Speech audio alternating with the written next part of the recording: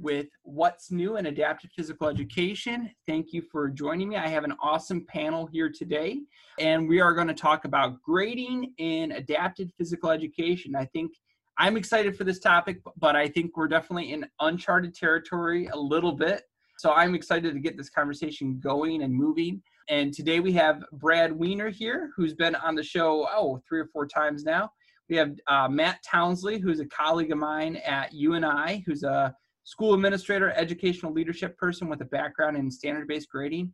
And we have Christy Roth on here as well, who was recently on a podcast about the coronavirus and using some apps and some web-based tools to navigate through that. So with that, though, I'm going to give them let them just briefly say hello themselves and say where they're working at and a little bit about themselves. Hi, Scott. This is Brad Weiner, and it is great to be back here and joining you on the podcast today. Just a refresher, I'm an adaptive physical educator from Maryland. Been doing that for about 15 years. And this is really exciting to join you on this topic today. In 2017, Shape America tasked me to do some research in this area and do a webinar on grading students with disabilities and how that is done. So I'm really excited to be back here to talk with you again today. Everyone, I'm Matt Townsley. I'm an assistant professor of educational leadership at the University of Northern Iowa. Scott and I are colleagues. A longtime listener, first-time guest here on What's New in APE. My background is I was a high school math teacher for a number of years and got introduced to this idea of how to grade differently, how to think about grading differently as a teacher.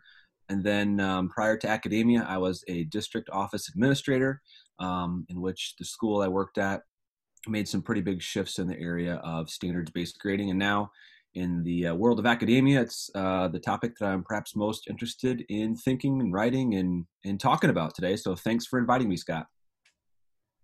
Okay, hi, my name's Christy Roth. I am a former APE teacher for 10 years in the K-12 environment. I've been a professor for 16 years. I'm a professor of education teaching adapted physical education as well as in the Masters of Education online program, the graduate students at University of Wisconsin Stevens Point. I live in Wisconsin on the water, beautiful sunny day. So I'm happy to have you back and happy this is in the morning so I can enjoy the sun after.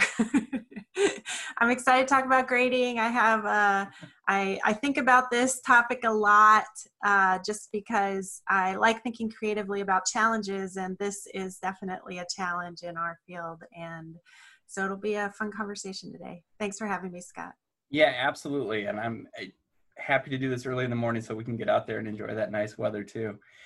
Okay, so just to get started, and anyone can start on this, I want to hear your thoughts on what is the purpose of grading? So let's start there. Like, what are we doing? Are we giving A's, B's, and C's to give A's, B's, and C's? What is grading to you all? What is the purpose of that?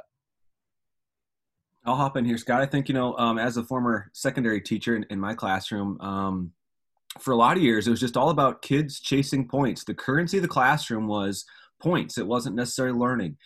Susan Brookhart wrote about an idea, over 20 years ago. She called it hodgepodge grading, in which the factors that teachers, and I was one of them, utilized to determine a student's letter grade was just a hodgepodge of factors like extra credit and how many Kleenex boxes they brought in for extra credit and how much they participated. And it's no wonder that, that parents and students are confused when it seems like they are getting all the homework points or all the participation points in PE, but maybe they're not getting some points in other areas. And so I think in my mind, we should be moving away from this idea of hodgepodge grading and really thinking about grading as just being a means of communicating student learning. Well, I was just going to kind of go with that. And, the Office of Civil Rights kind of indicates the purpose of reporting grades as providing parents and students the knowledge in regards to their child's progress or level of achievement in specific classes or course content. So it's also good to go back to recognizing what is stated by the Office of Civil Rights.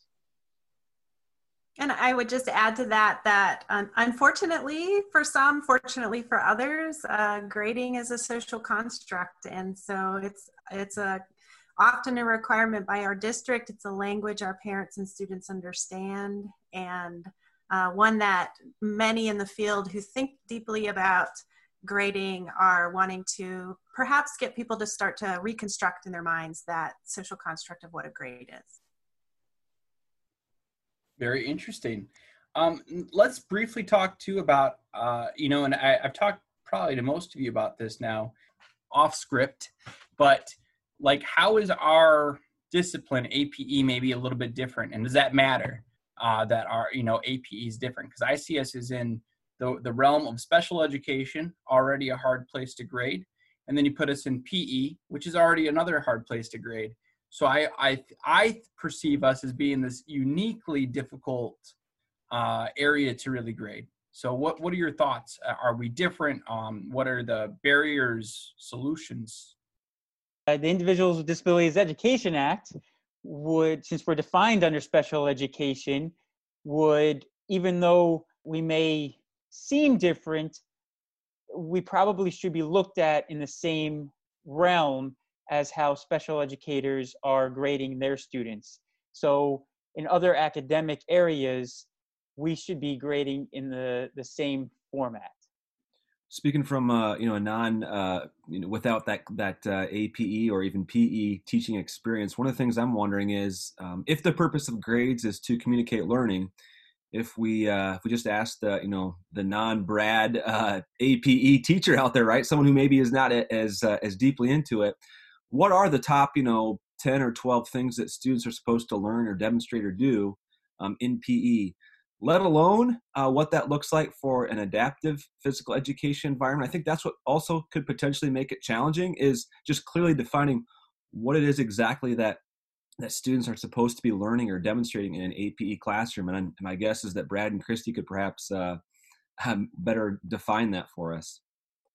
The overall arching thing that we are looking to do is create students that are lifelong learners and lifelong active, participate in a lifelong active lifestyle, right? So that is the overarching. How we get there may be different, but with that overarching, we want our students to live active lifestyles. And there are benchmarks that we have, like any subject matter, that kind of help us guide to getting to that overarching lifelong activity. Matt, refresh me on your question. You're wondering about how are we a little bit different in working with students with disabilities in physical education in terms of our long-term goals in grading, correct? Yeah, so the idea is that if the purpose of grades is to communicate learning, what is it in a typical PE classroom that students are supposed to learn or be able to do? That perhaps itself might be a challenge for a typical physical educator, let alone an adaptive physical educator, to really define what it is exactly that students are supposed to learn, demonstrate, or do in as a result of being in this class. And once that is defined, perhaps you can help define that. That may help clarify what this whole grading thing looks like. Right. Yeah, that's a great question. And so I think our first overarching guideline is that our goal, whether we're working with students with disabilities in a general physical education class or they're in a pull-out environment, is to provide equal access to the general curriculum. And subsequently, we need to be grading them on the same standards that we're grading students without disabilities. Technically, the law says that the only time we can actually change those standards and use alternate standards is if we're teaching them in a non-inclusive environment. So I don't like using the term adapted physical education to describe a placement, because people get confused and they think that adapted physical education means that you are that it happens outside of general PE, and it can happen in general PE too. So I tend to say small group or one-on-one physical education. So if we have them in that outside of the environment, the pull-out environment, the Office of Civil Rights has indicated that we can have district approved and state level approved alternative standards that we're following and assessing students on and subsequently assigning grades to. But if they are being taught in the general physical education environment, we need to stick to the same standards and grade level outcomes as our students without disabilities. But where we do have permission to make alterations according to law is how we're assessing their progress towards meeting those standards. And we can do that through making accommodations through our assessment methodology. Awesome. So, okay, let's talk a little bit about the nitty gritty. Like, what practices have you seen put in place for grading in adapted physical education? And then how might those be similar or different than general PE grading?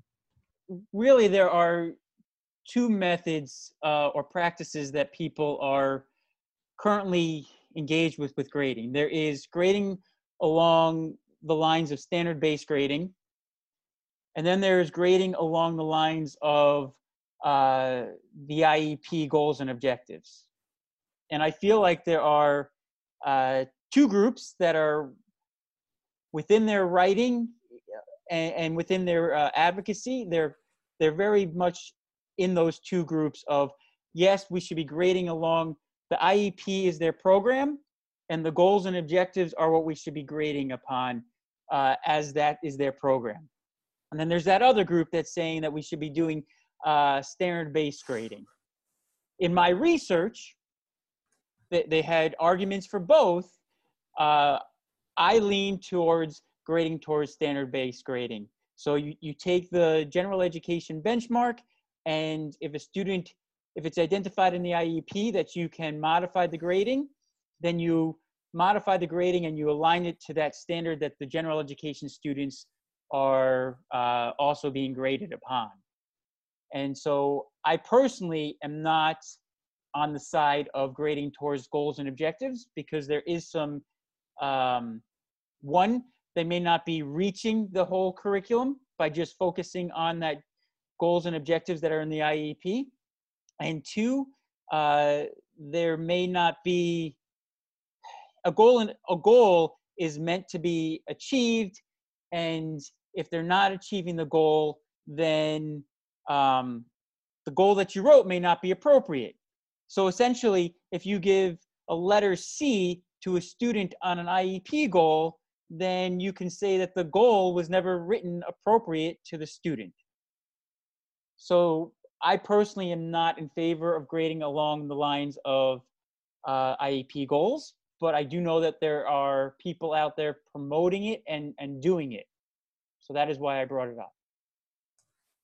And I would say, Scott, I've seen just from my years as an AP consultant, where it was my job to travel from district to district and work with general PE teachers on successful inclusion and grading and assessment of their students with disabilities, that I really saw a wide variety of use of grading and assessment methodologies. Sometimes I would see the sole grading is based on effort and participation for students with disabilities. There might be an element of assessment related to psychomotor performance, as well as like dressing out and, you know, how hard do you seem like you're working? And they're assigned grades based on those areas. And I think in reality, we all know, I would say that those who think deeply about these and write about it and publish about them agree that standard-based grading is the way to go. This is our best practice in education. But we also have physical education teachers who either A, are less aware of what some of those methodologies can be for standards-based grading, much less how to adjust that for students with disabilities. And then also they might have constraints by their district level expectations for how grading should be done in physical education, and be getting school-based community pressure on grading in a different way in physical education. I do know that within my research that I did, that they say that you should use the same metrics of grading. So if if the general education students are being graded A, B, C, D, then students with disabilities should not be graded on a pass-fail or with what I've heard, the letter M for modified. So you should use the same grading metrics. And I can say that right now, in the situation that we're in with this distance learning, general education has gone to pass-fail. So in this case, it would be appropriate for our students with disabilities to also be graded on a pass-fail for this fourth quarter, because general education is being graded on pass-fail. And as we talk about this, I know we're talking about the feasibility of it too, but I think that, the thing I struggle with grading in our field is, yes, there's all these feasibility things, but I don't know what the light at the end of the tunnel is. I'm not always aware of what is the best practice for what we're doing too, which I think somewhat is what we need to debate too, or discuss, is what is the best practice. And Brad, I think you brought up, to me, probably something that sounds like a best practice of using the standard-based system and adapting it, versus those IEP goals. But to kind of go back on a few things that were said. So let's go back to so Brad's thought about the standard-based grading component and adapting it for our students with disabilities. Is it realistic to do that for kids with maybe severe and profound disabilities, where we're working on things like grasping or eye gaze? Is that, and I don't have an answer for that, but is that a real, so if we're not going to go towards grading on goals and objectives, and I have a 16-year-old who's supposed to be a junior in high school, can I really adapt that curricula in that way? So Scott, I would say the answer to that is multi-layered. So if you have a student with a low incidence disability, oftentimes inclusive general physical education is not their least restrictive environment. You subsequently are educating them in small group or one-on-one physical education, and you have more flexibility in terms of those modified standards for those students.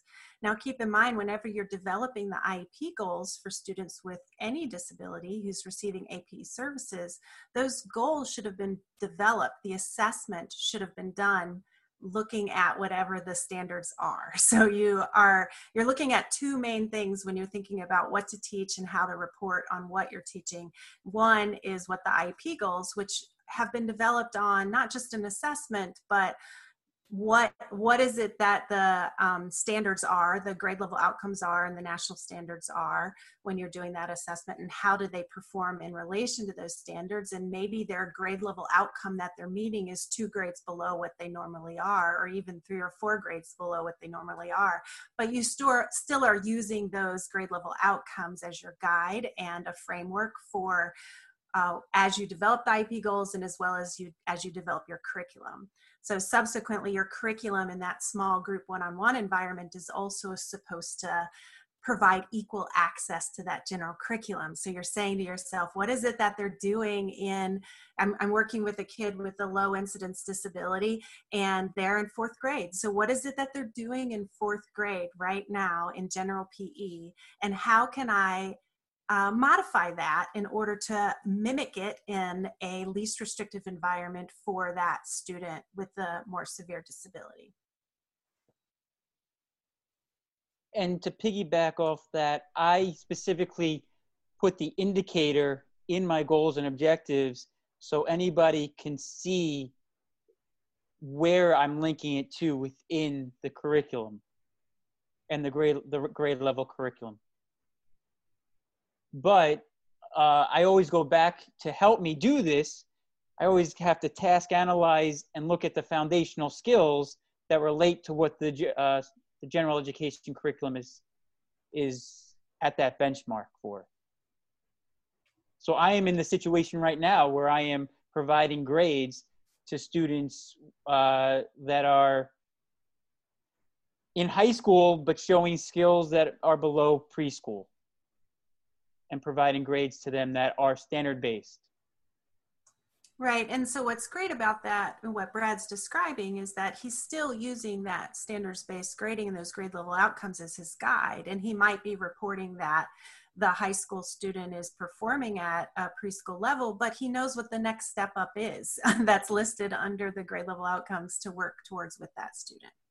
And this is a little off topic, but you brought this up briefly, Christy, and I've heard a little bit about sometimes students with disabilities being graded on dressing out, and the other kids are graded on actual standards.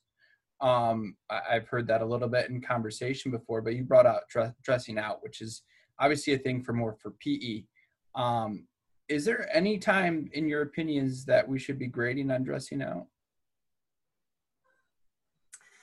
Well, our our conversation is centered around modified grading for students with disabilities. So if you are a teacher who elects to evaluate a student on dressing out, then that also has to be an equal of grading measure for your students with disabilities. So they all have to be graded the same. That's a nice political dodge for the question. I think that what you're getting to is this question of, can we ever come to a consensus of how we're supposed to grade in physical education, much less for students with or without disabilities? And I would argue that consensus on any topic in education is an unattainable goal because there are so many factors that impact the way that we teach. However, what we do need to strive for is what is legal, what is ethical, and what provides equal opportunities for students with disabilities. And so our goal as educators and researchers and content developers should be to provide a host of options that meet each of those elements, so teachers and IEP teams can choose based on the constraints that they're in. So you might have a fantastic physical education teacher who walks into an environment, and I'm just going to say this because I was one of them. One of my early jobs, I was a middle school physical education teacher, and I walked in and my co-teachers, who I was expected to team teach with, graded on how well kids sat while they were doing their warm-ups, like if they did not talk during warm-ups. And then if there was an issue with them talking during warm-ups, we'd have to start warm-ups all over again. And then when we looked at grades, we were looking at participation and dressing out. Now, did I necessarily agree with that as best practice? Not at all. But one of my constraints was this was what the district said to me I was supposed to follow. So I think putting out education about best practice is imperative, but providing a host of options within those best practices is what educators need in order to navigate the constraints they're under in the districts they're in. I'll hop in, Scott. Christy had the politically correct response. I'll hop in with a little bit less politically correct response here and say, heck no. What I've seen as a school administrator when it comes to awarding points for dressing out is not a function of best practice. It's not a function, as Brad mentioned, of tying it back to the SHAPE standards. It's not a function of actually teaching kids how to dress out and then giving kids feedback on how to dress out. It's more or less a function of, this is the way that I was graded as a PE student. This is the way in which I learned how to grade PE as a pre-service teacher. And therefore, this is the way that I am currently grading as an in-service PE teacher. And I think it's up to us as, great adaptive physical educators, as researchers, to help push forward a better practice. And I believe that most educators, when they know better, they will do better. And I think, again, starts with agreeing on what the purpose of grades is. And so as from a school administrator perspective, if an adaptive physical educator or a PE teacher said to me, hey, I'm awarding points for dressing out, I'd say the first question I'd ask is, what are those top 4, 5, 6, 7, 8, 10 things you want all students to learn and demonstrate in this class, and how does dressing out align with that? And again, Christy mentioned a lot, and Brad mentioned this a lot, like the contextual factors. We know that parents and students expect to get an A in PE. Like, that's just some type of educational social norm that we're also gonna have to bump up against. And no magical solutions for that. But here I am, educational leadership guy, pontificating about adaptive physical education. So here ends that conversation for a second.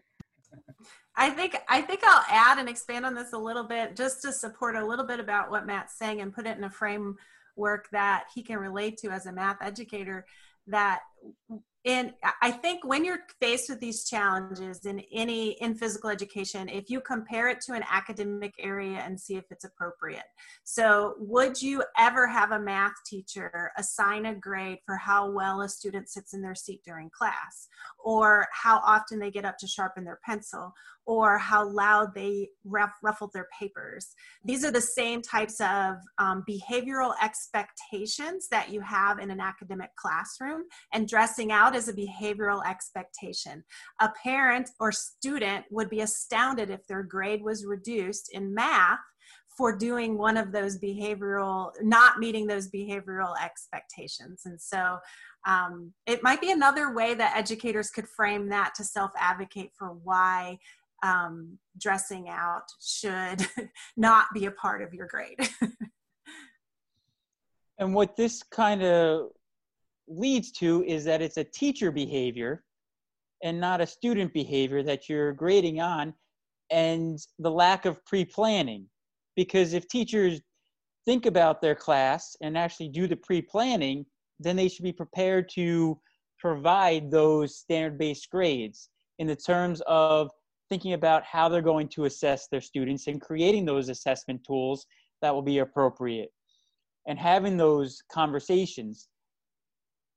And it's not always easy, because I do know that there are a lot of new teachers that they learn this in college and then they get into the school system and they're knocked down by their colleagues that have been in the field for 10 and 12 years and saying, this is what we're doing.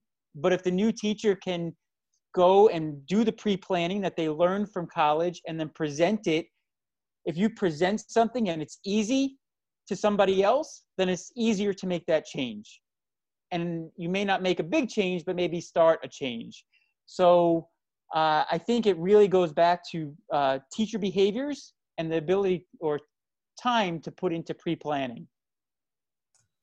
And I would add but I do want to know, I want to ensure that I underscore that I recognize that there are physical education teachers who are faced with challenges that maybe they're at a time in their career that they don't feel like they can self-advocate. They don't want to lose a job. They don't want to ruffle the boat. And so that's a part of the reason why I wrote the article I wrote about the adaptive grading system, because I wanted to say, okay, if you are constrained in an environment that you are required to report traditional grades and are not in a standards-based grading environment, how can you provide fair and equitable opportunities for grading for your students with disabilities without just assigning an A? And how can you create a grading system that still requires them to show growth and progress based on the same ways that you're assessing your students without disabilities?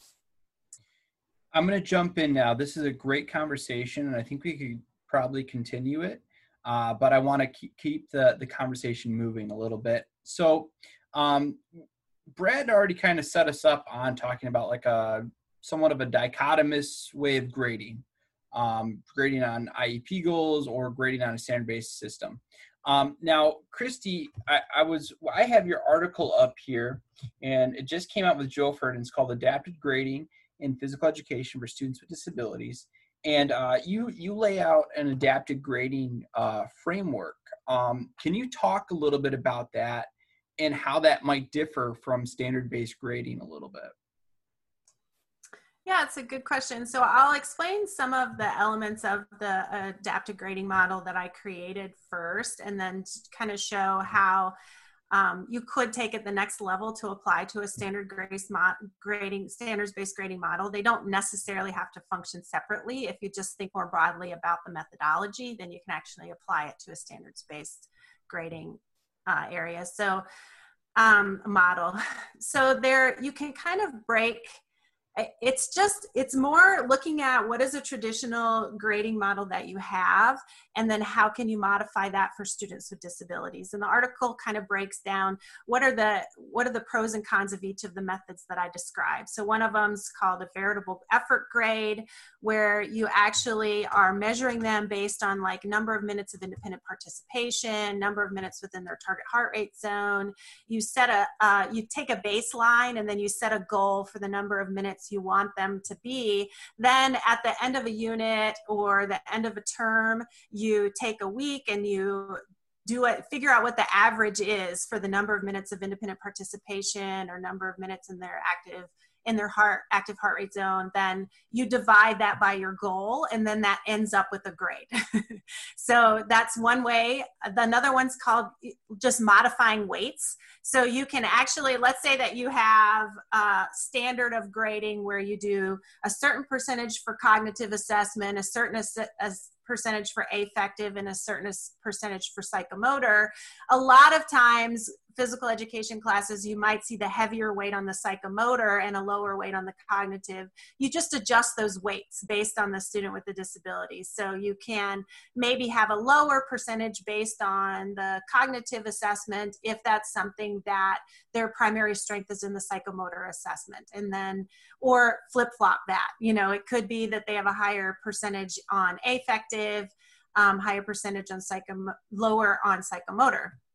Now, I think that that's kind of too broad. It doesn't dial down into individual needs of students with disabilities. So you actually can do the same thing within units. So you just alter the weights of the units within an actual, within your term that you're grading for, your semester you're grading for. Let's say you have 5 different units and the student does better in individual sports and games, so the tennis unit gets weighted higher than the football unit. So these are all kind of high school examples, because I think we see that standards-based grading is far easier to pull off in an elementary environment than it is a secondary environment.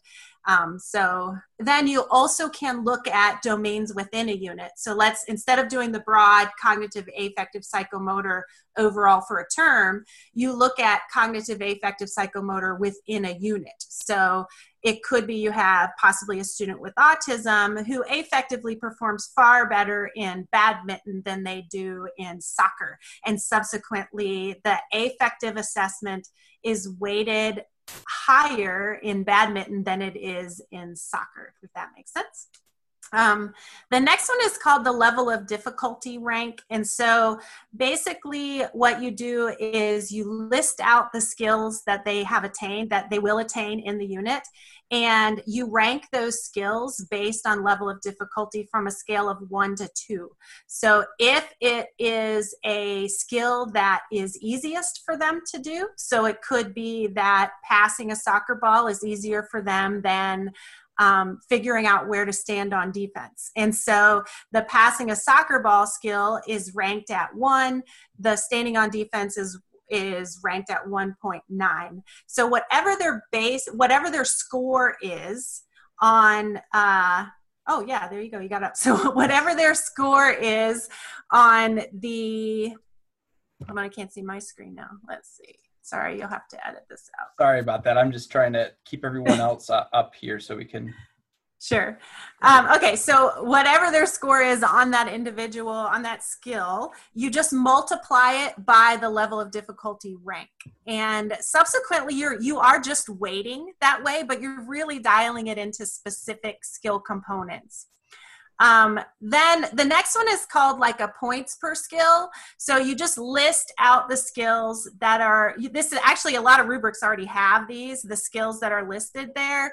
And then you can categorize easiest skills, medium level skills, harder skills, and you just assign different points based on how easy or how hard the actual skill is. And then you just calculate up your points at the end. So, and this is another method of weighting. And then, I'm going through this super fast. And so hopefully it's more, take some time and read the article because it describes it a little bit better. But the level of attainment is one that I would say I had all of these piloted in general physical education environments, and the level of attainment is the one that I would say the teachers found the easiest to do. So they actually they listed out or took their standard rubrics for skills to be attained within a unit. And they say, okay, here are all the skills. What's our goal for the number of ones you want to be able to functionally perform? So then we're looking at functional performance. You also could change that functional to show mature skill performance if you want. But for some of us, we look at functional performance with our students with disabilities. So they don't have to do it with beautiful form, but they can do it with beautiful outcome. And so can they functionally do the skill? You say, here's our goal for the number of skills we want them to do based on the ones that are listed for the unit. And then you just count up how many they can do at the end and divide it by the goal. So there are a couple of other ideas listed in the article. I talk about contract grading and independence grading as well. But those were the ones that if you have a student in general physical education and you want to modify the way you're assessing them, again, you're not modifying the grade at the end. It's illegal to say a student has a disability, they automatically get a modified grade. So you have to prove that they have a need for a modified grading system. And these are accommodations to your assessment methodology that ends up with a grade that is appropriately matched to what their skill performance level is. Keep in mind, all of that needs to be discussed with the IEP team and written out in the IEP as being made as a system, right? If you're going to establish an overall modified grading system, then actually the law says if you're going to do that with your students with disabilities, you have to also make it available to your students without disabilities. And so that's another conversation for another day, right? We have a podcast series here on this topic. Yeah, no, absolutely. So, okay. Wait, Scott, may I jump in real quick and just say that within the supplementary aids program modification supports and services, there is a spot where you can add grading, modified grading. And just like Christy was saying, that is a team decision. And if the team decides that a student should receive the modified grading, that should be indicated on the IEP. There's also, and we might not get to this topic, even though I had it kind of scheduled. When we talk about standardized tests, such as like the FitnessGram, districts have different requirements, and they're only able to provide waivers for so many kids not to take those assessments. So you have to be really careful. But if they're not going to take one of those assessments due to their disability, or they're going to take a Brockport test instead of the FitnessGram, that has to be within their IEPs as well, correct? Yes. So the law says that you are allowed to provide an alternate assessment if the IEP team deems that's what the student needs. And the alternate assessment must measure their achievement against the grade level standards or adopted modified standards if you're going to use that alternate assessment. So, but again, the IEP team determines that.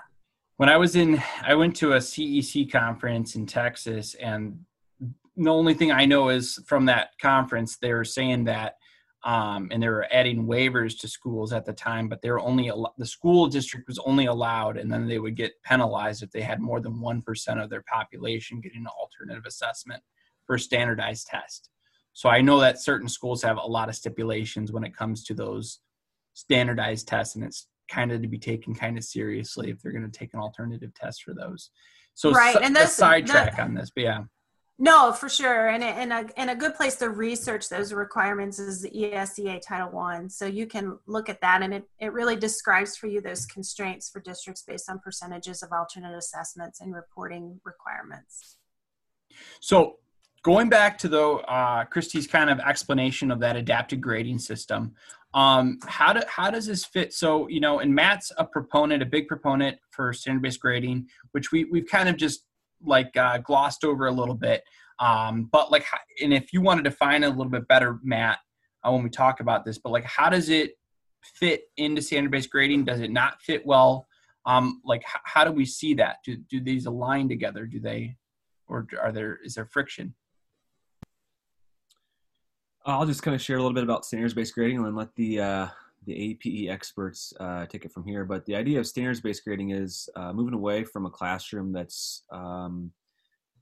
is graded based upon activities and events, and instead it's a classroom that's really based upon the skills or objectives of the classroom, and those being the things that we assess and report out learning or demonstration ability to do thereof. So instead of a grade book in PE looking things like, Monday dress out or Monday participation or Monday stretching, 5 points, 10 points, 16 points, it would be specifically the day or the week's learning objectives. There would be some shape standard or some learning target that comes from a shape standard that is in the grade book, and that is what the physical educator would be reporting in the grade book instead. And then we would be most concerned about that. We'd most be concerned about giving students feedback on that. We'd most be concerned, as Brad used the phrase, pre-planning based upon that, and that would be our end.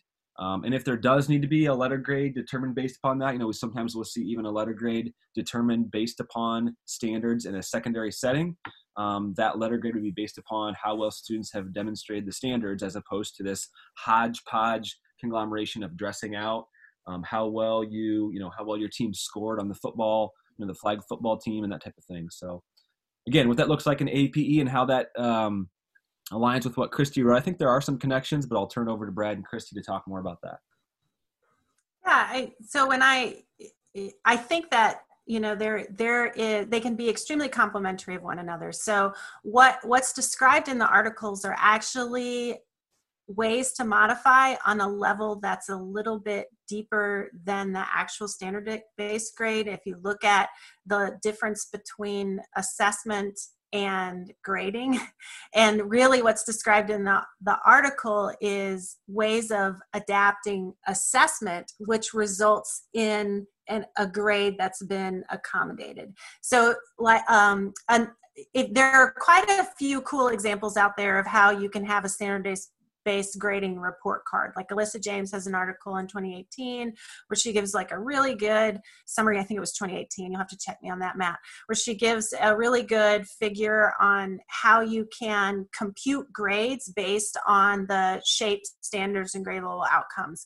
And basically you're taking the standard, the grade level outcome, and then for each outcome, you're identifying if the student is approaching, meeting, or exceeding progress towards meeting that outcome or the performance outcome. Then for the way that she describes it is you have identified where they are. She equates the approaching, meeting, and seating as a 1, 2, and 3. So Shape America also provides an example for this. They have example progress reports, student progress reports on their website for standards-based grading, and they use the terms excellent, competent, and needs improvement, and it's a 1, 2, and 3. Now, 1, 2, and 3 are not to be equated to an A, B, and C. Basically, they are the way that Alyssa proposes is that, let's say a student, you add up the 2s and 3s to the number of total and divide that by the total possible 1, 2s, and 3s. So the total possible score, and that percentage ends up being their A, B, C, or D. So you actually can do the exact same thing with some of the methodologies that are described in the article. So how do you determine the 1, 2, or 3, the meeting or exceeding? You're determining that through some type of a rubric, right? So PE Metrics is a great resource that gives us tons of assessment strategies for determining, how students perform under the grade level outcomes and standards. Or if you have just a standard rubric, and you can do some of that weighting changes that I described, as well as the level of attainment that I describe in the article at the rubric level, which helps you then identify if they're meeting or exceeding at the outcome level. That sounds very matrixy. I hope you could follow me. Yeah. So it sounds like they do work together. So, okay. Well, I'm going to wrap this conversation up, even though I think that we could have a lot of other conversations. We could have conversations about standardized testing, I think I wanted to get a little bit more into how it works in the IEP. We've kind of glossed over it, but I think maybe we need to revisit this at some point, or I need to, because it is such a comprehensive thing. Now, overall, and maybe it's because I have 3, experts in the area of grading in front of me. But I don't, I feel like we have a little bit of a consensus that it seems like standard-based grading using the standards is good. And those types of frameworks are good now, but I'm not sure that consensus is there for the entire field. I kind of feel like it's not. And so I want to know, I don't feel like there is a lot of conversation about grading in our field in physical education or adapted physical education. And I want to know what you think on how do we move forward in the coming years, continue this debate, and to maybe come up with a consensus.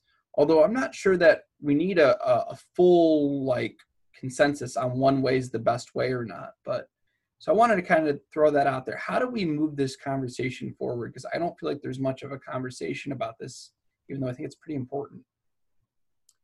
There's a couple things I'll throw out there again that perhaps are parallel in the physical education world is that even the Common Core standards themselves and the more like the math, English language arts realm, they're still relatively new, relatively speaking. Like there are educators out there who don't really have a full grasp of those standards.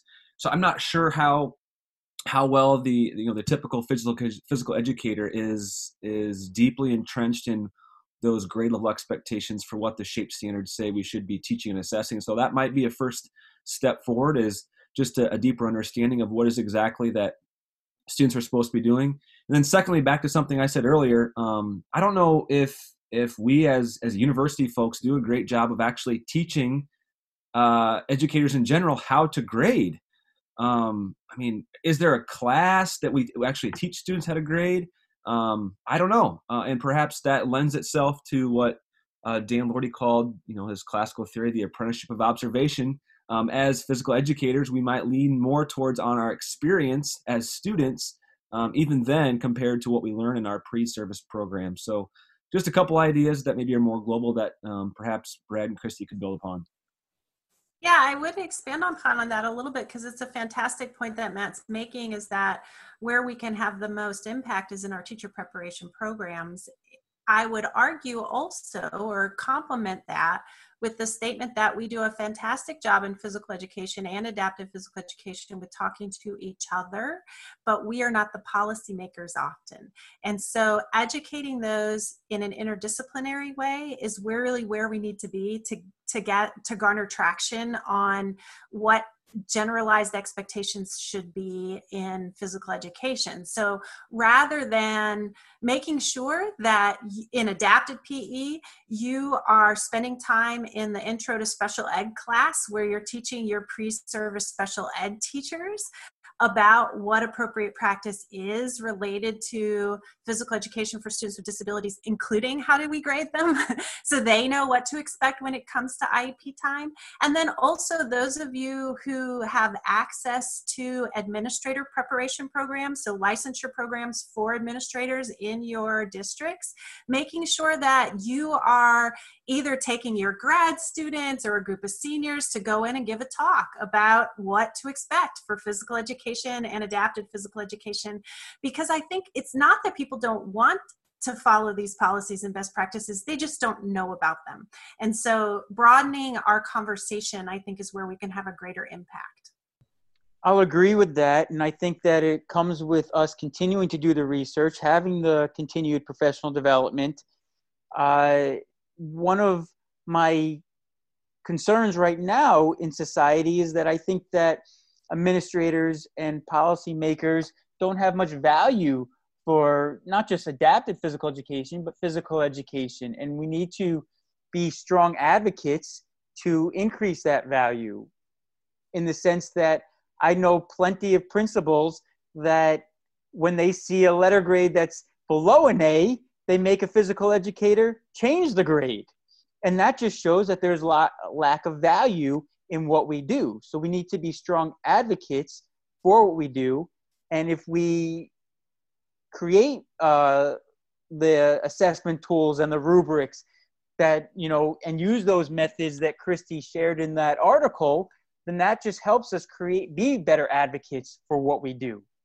If we go and present to the administrator, this is why I provided the grade, and it wasn't based off them coming in and changing or sitting politely, but it was graded based off this criteria that we've been talking about that advocates for what we're doing. And we need to be better advocates. Absolutely. And this point's kind of been made a lot about the general PE and administrators and all that. And I wonder, in a way, if grading needs to kind of be fixed or get stronger in general PE, since our job is usually to modify or to adapt that grading a little bit in some way. And if general PE's grading is still things like dressing out, or that administrators want always an A for no matter what the reason is, the adapted PE teacher, we're going to, we need to fix that system before we can even do our jobs properly in a way in relation to grading kids with disabilities. So the really good points. Any other thoughts on where to go from here? For me, I personally just go back to the fact that in adaptive physical education or specialized physical education, that we're defined under special education. And so we should be grading in the same manner that the other academic subjects are grading. And I think that directs our conversation, that going back to your first question, are we different? And we shouldn't be different than math or science in how they are providing their grades. Absolutely. And I think, though, that also that point of that the perception of that we are different is perpetuated through a lot of different lenses, including probably one of the strongest ones is parents and administrators thinking that if they don't get why would they never get an A? So that shows that, a variety of people don't value PE is because if they get a B, they think that there's, that the teacher's being a jerk. Yeah. And I would want to direct listeners just to a couple of resources as they navigate through these challenges. So there are a couple of publications out there that I like referring to. One of them is from the Office of Civil Rights. It was actually published back in '96, and it was based on some questions from Montana. It's called Letter to Runkle, and maybe you can put a link to it in the podcast notes. But they really dive into answering some questions about, may a student with a disability who receives special ed accommodations in a general ed classroom be given modified grades? What do you have to indicate on the transcript if they have modified grades? Do you have to say if it was a special ed class on the transcript? So this is a really good Q&A document that people can take a peek at. Additionally, there's a section in section 300.160 in IDEA, the regs, where it talks a lot about those alternate assessments that you started to allude to related to state level assessments. So I would direct people there.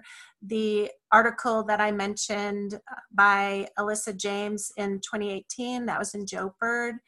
And then there's also a really great Q&A sheet from the Office of Civil Rights, where it talks about report cards, transcripts, and grading for students with disabilities. And I can provide you a link to that as well, Scott. So those are some good resources for people to take a peek at as they're exploring some of these questions. That's awesome. And if you share those with me, I'll put them on my blog for everyone to see. Awesome. That's good. And so the last thing I did want to mention that we didn't quite talk about when we talked about the IEP grading on the IEP, actually, one thing that people are less aware of is if a student is taking a class like general physical education for no credit, so they're just taking it as an elective or doesn't count for credit, then you are allowed to submit grades based on IEP goals alone. Another resource to throw out there, Scott, again, perhaps a little bit more global, is a book called Grading Exceptional and Struggling Learners by Leanne Young and Thomas Gusky. It just perhaps provides a physical educator with a framework for thinking about how to do those things that Christy just talked about, that the Office of Civil Rights says we can and should, and do it in proper way. Just provides a little framework to do that. And my guess is if we read Christy's latest article, there's probably a lot of connections between those two as well. Absolutely.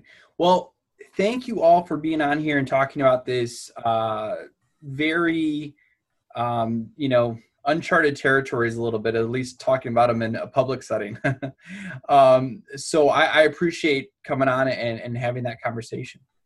All right. Thank you so much, Scott, for having me.